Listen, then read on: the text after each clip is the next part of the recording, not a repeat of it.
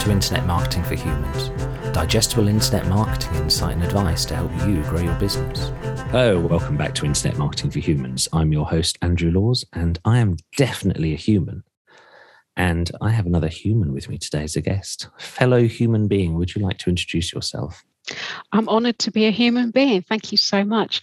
I'm Fiona Simpson, and my company is Lilac Pearl, and I specialise in mental health therapy for people.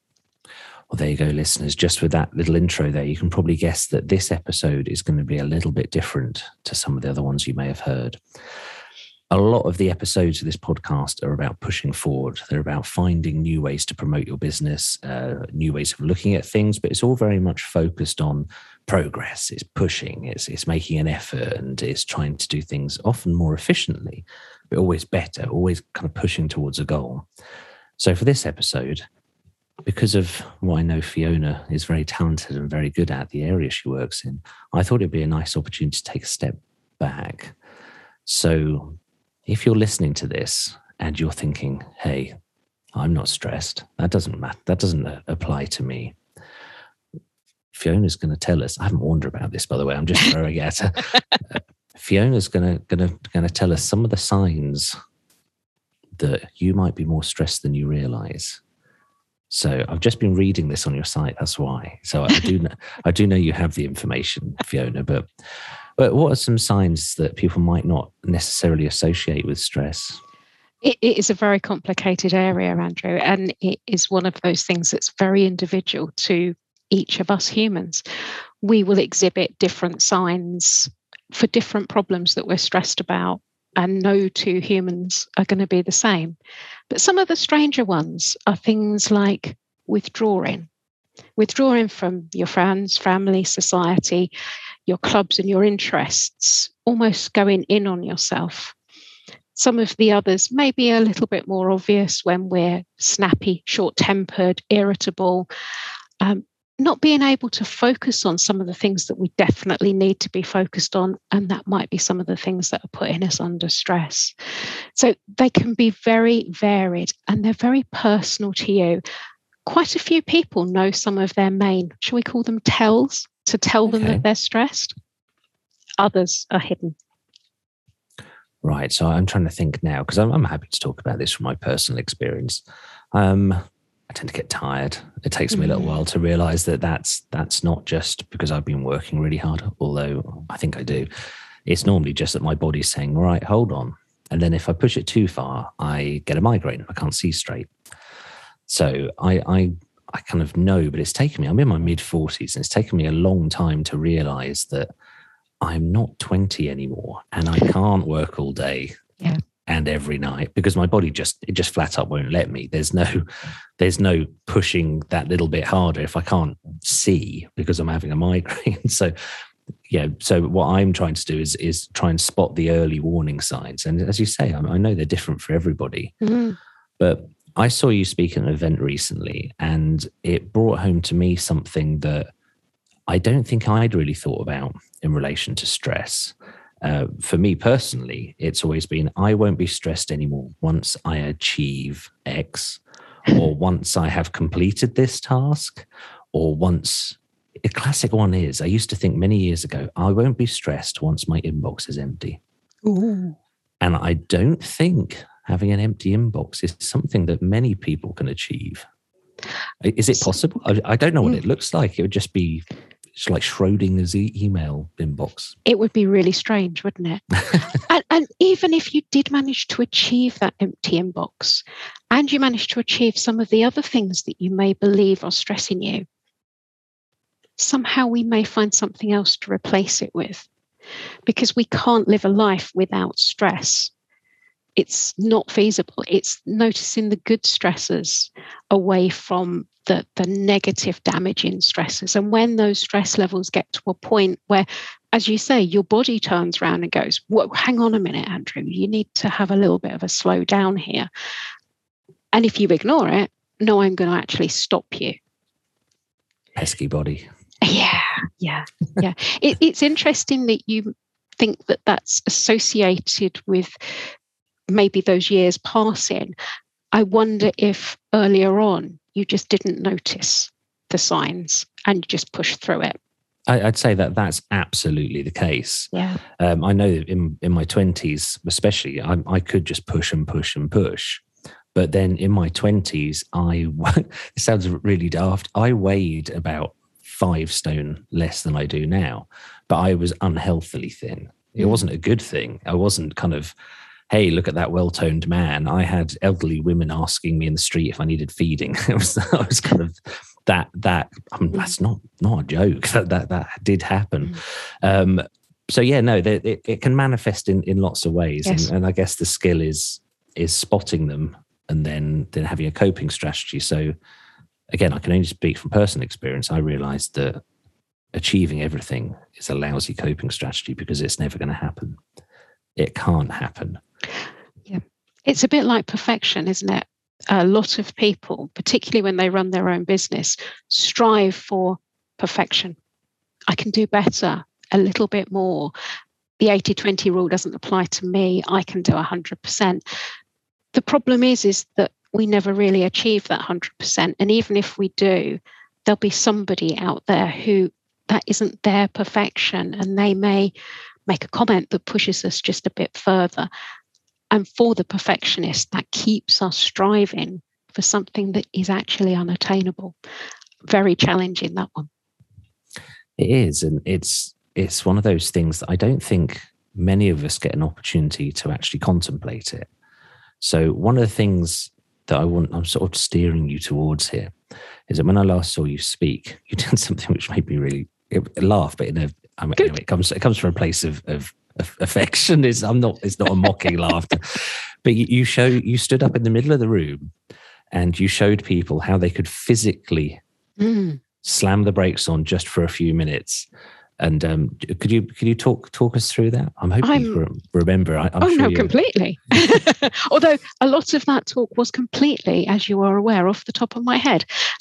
But there That's again, impressive just in its own right. That's very kind. Not many people would. Most people would scream and run out of the room if they were asked to talk at such short notice. But there was no ability to get stressed or wound up about it, was there? Just get on with it.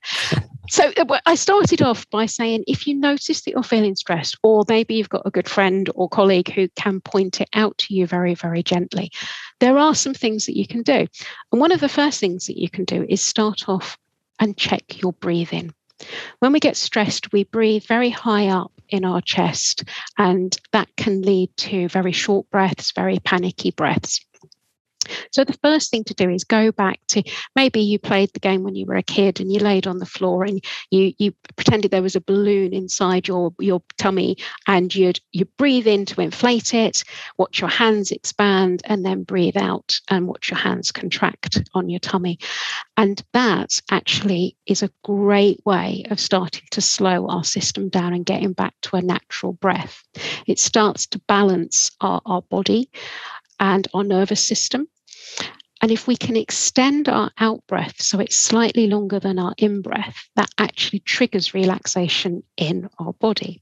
So that's great. There's also a yogic breathing technique called a retention breath.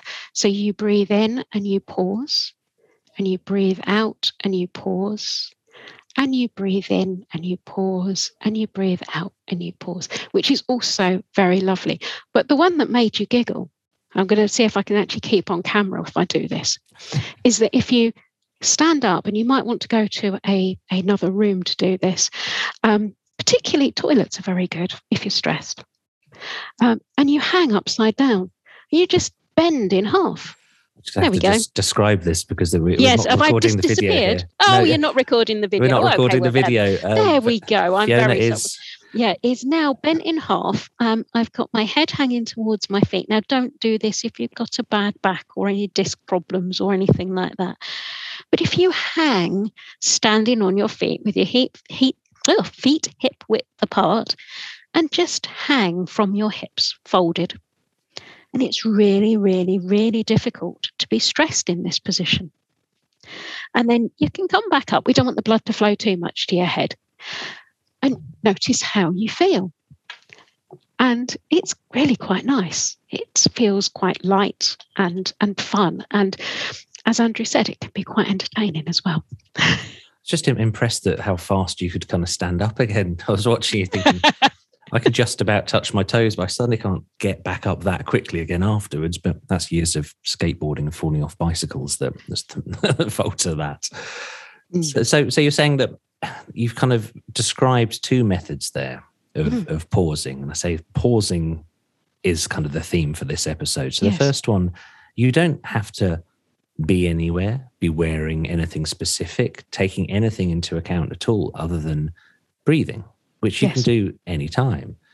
I mean, I got used to focusing on my breathing when I was at the dentist's, because I've been around these sort of methods for quite a few years.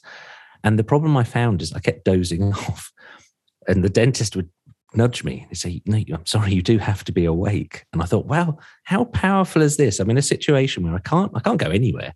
I can't even move my face, and yet you still have the opportunity to use this method of just slowing things down, taking a pause. But the other method of physicality, of actually moving something around, I mean, what's the science behind why these things are effective?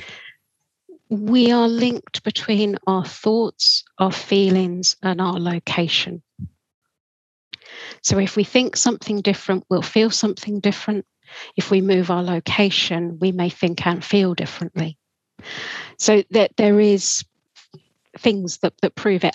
You may have, maybe in this life or in a previous career, been told that if you want to be assertive on the phone, to stand up. And that technique, when you're on a phone call and you want to assert yourself, of standing up to make the call, is changing your physicality. And by changing that physicality, you change your thoughts and your feelings, and you come across in a different way. Much as hanging upside down changes the way you think and you feel. Maybe this is why in the very early days of the BBC, the announcers had to wear full dinner jackets when they're on microphone on the radio. And I always thought that was a very funny thing, but the physicality of that, in inducing a certain formality, I can see. So it makes total sense to me that there is the other end of that scale where you can do something to be, I'm going to say informal. Doesn't sound like the right word, but. And following that method, if you are stressed, you may find that changing your clothing can make you feel very differently. If you're wearing a Hawaiian shirt and shorts, you'll have a different feel to you than if you're in maybe formal workwear or something like that. That isn't to say turn up at your interview in a Hawaiian shirt and shorts. Maybe I don't know. I've been doing SEO for 22 years. I think in the early days, people would be disappointed if we hadn't have turned up looking like waifs and strays or wearing Bermuda shorts or something. Fair point. Unless you're going for a job in a Hawaiian shirt store, in which case that's probably quite a good idea. Yeah. And it is interesting what we've both done there is another good way of helping with stress, which is have a chat and have a laugh. Hey, sorry for interrupting, but we've got something neat for you. If you want to put some of the things you've heard in the podcast into action, we've created a free workbook for you. It's called Build Your Digital Marketing Battle Plan, and you can download it for free at internetmarketingforhumans.com/battle plan. And that battle plan's all one word. So internetmarketingforhumans.com/battle plan for your free workbook to take you through 7 simple steps to get your digital marketing up to speed and ready for action. Okay, back to the show. Cheers. This is a challenge for a lot of one of my recent guests was using the phrase solopreneur, and one person being an entrepreneur. Yeah, I'll say it that way. And I've realized that a lot of people, even a lot of my clients, work by themselves at home and don't have colleagues. But hopefully they have cats or dogs that are well talked to, or goldfish or something. I mean, again, from personal experience, I worked at home by myself for well over a decade. And then I realized that, no, I need other human beings. Yes, my cat during lockdown did get to the point that she went, oh, she's off at talking to me again, like I care. Yes. And I'm wondering if your plant, Steve, felt the same at some point. Oh, yes. So we were talking before we started recording about the plants here. I have plants here because I'm in a big box, essentially. A big concrete box is my office. I like it. And there's music, but there's not many soft edges. So I've got a settee and an armchair for some soft edges, but I like having natural soft edges that I can't control. I can move the settee around. A plant grows the way it wishes to. Sorry, I've gone completely off topic here, but as you were saying, kind of having a conversation, I'm feeling fairly relaxed. To be honest, when you first started talking about breathing earlier, I was following what you were saying, and I'm already kind of fairly relaxed. I kind of need to pep myself up. Is there anything that you can do that's the opposite if you are feeling lethargic? Are there any breathing exercises that can... Oh, well, you can get into, I'm straying into an area where I have absolutely no qualifications, which is yoga, where you can do a dragon breath. So there are all sorts of things, but I will let people look those up on the internet rather than me give incorrect guidance on that. I'm sure that at some point you can get maybe a yogic on to have a little chat about different types of pranayama breathing, which would be very, very interesting. And I'd certainly love to listen to that episode. I have done something very similar on my personal podcast. I also, listeners, I'm also a writer, and I write under the name Andrew Culture. So if you look up Andrew Culture's podcast, I interviewed someone called Wibbs Colson, who I've known for many years, and he's a breathing coach amongst other things. So if you are interested, go look it up. But I have something to offer. I'll link to it in the show notes because it is a really interesting. He is not what you might think of as a standard yoga person in the slightest. Anyway, so we've talked about this. We've talked about how to give ourselves the opportunity to pause. And you've come up with a couple of really nice ideas for how to make the most of these brief stops. I mean, in your mind, when you're working with clients, is there, I know everyone's different, but I guess what I'm hunting for is that if someone's listening to this and they do take a moment just to listen to their breathing, or to fold themselves up, or to change their physicality in the room, and they go, do you know what? That does make quite a difference. I mean, what's the next logical step there? Is there anything you can recommend? The next logical step, it can feel a little bit on the woo-woo side of the soft and fluffy piece, but it's to start looking at gratitude and the things that you're grateful for, because we can spend so much of our time focusing on what didn't go quite well and what we've got to do and what we didn't do, and we could have done that better. We forget all of the things that we not only have achieved, but is around us. I'm an early morning person, and I caught the most beautiful sunrise the other day. And I'm grateful for catching that, for getting up earlier than I'd planned, and for looking out of the window and seeing the beauty that is around us. I think many of us during lockdown took a pause to check in with nature more than we had done previously, and just marveling at how many different shades of green that they can be in a garden or a park, or just the hedgerow or the verge that you're passing. These little things do actually change the way that we feel about ourselves. And if we can do a regular gratitude practice, it's a very nice thing to do before you go to bed.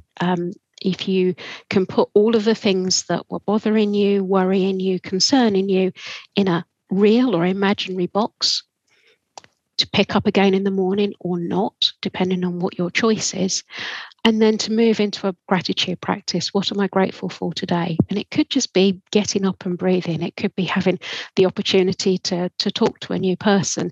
It could be the smile that a stranger gave you today. Whatever. Having food that you can eat, enjoying people's company, achieving one of the things that you've been putting off for a long time.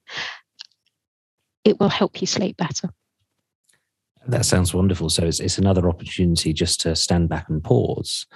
I like that a lot. I think that there's always a lot that you can notice if you just stop. I mean, it has to be an appropriate thing. I mean, if you're listening to this podcast and you're on the M25, don't stop.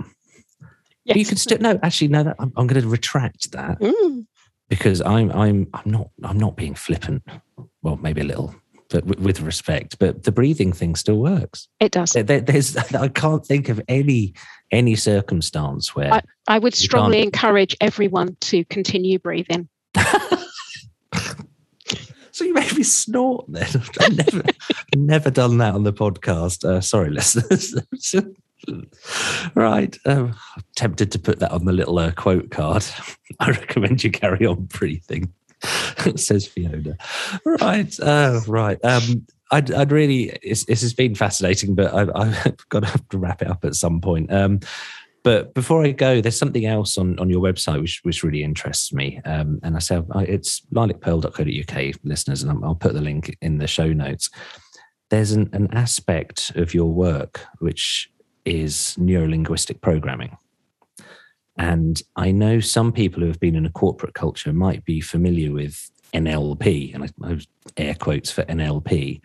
But I think there's a lot of really positive things that can happen in large companies and corporate culture that doesn't really trickle down to the small businessman.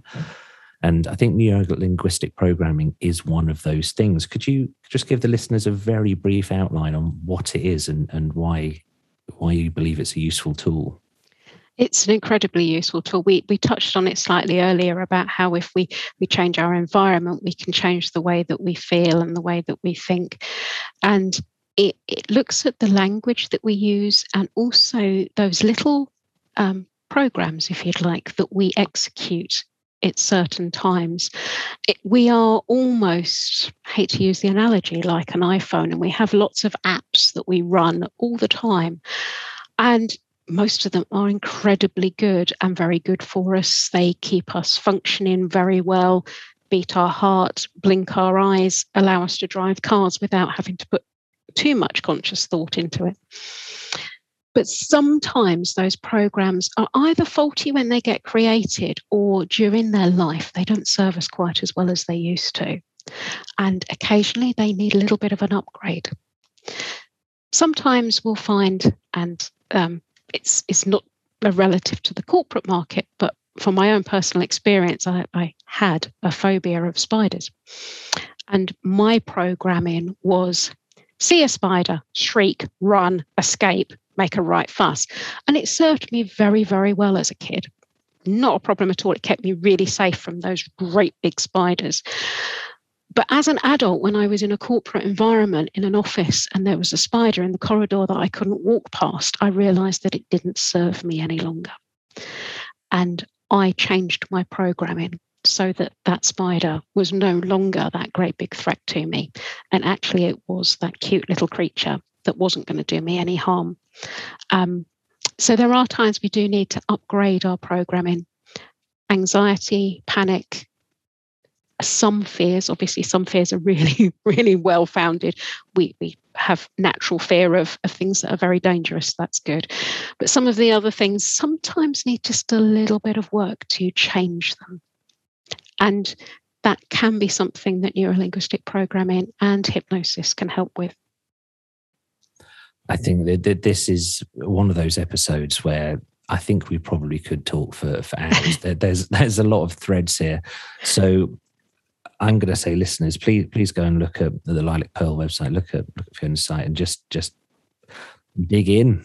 There's plenty of threads to pull out there, and there's plenty of information to have a look at. And contact me through andrewlaws.com or internetmarketingforhumans.com, and let me know if there's anything specific we've talked about today that you'd like to know more about. Because I think this is a topic that it's not even a topic; it's life. It is life. I can't just say it's a topic because it pervades every aspect of our existence, as we are just bags of meat on a spinning rock in space. Breathing, yes, breathing bags of meat. Right. Now, at this point in the podcast, I normally ask guests for just sort of one tip or one piece of advice. Now, you've already shared quite a lot. But if there was something that, say, 50 years from now, imagine this podcast runs and runs and runs. And if somebody thinks back and thinks, do you know what, that time, that episode, that woman who was talking about the breathing, do you know the one thing I remembered from that was, what would be that one thing that you'd want people to remember about the things you've said today?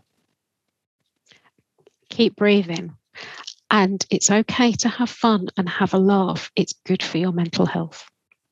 Cracking. That's absolutely great. Well, thank you ever so much for your time. I really, really appreciate it. And I'm going to say goodbye now. Would you like to say goodbye? Thank you very much, Andrew, and goodbye.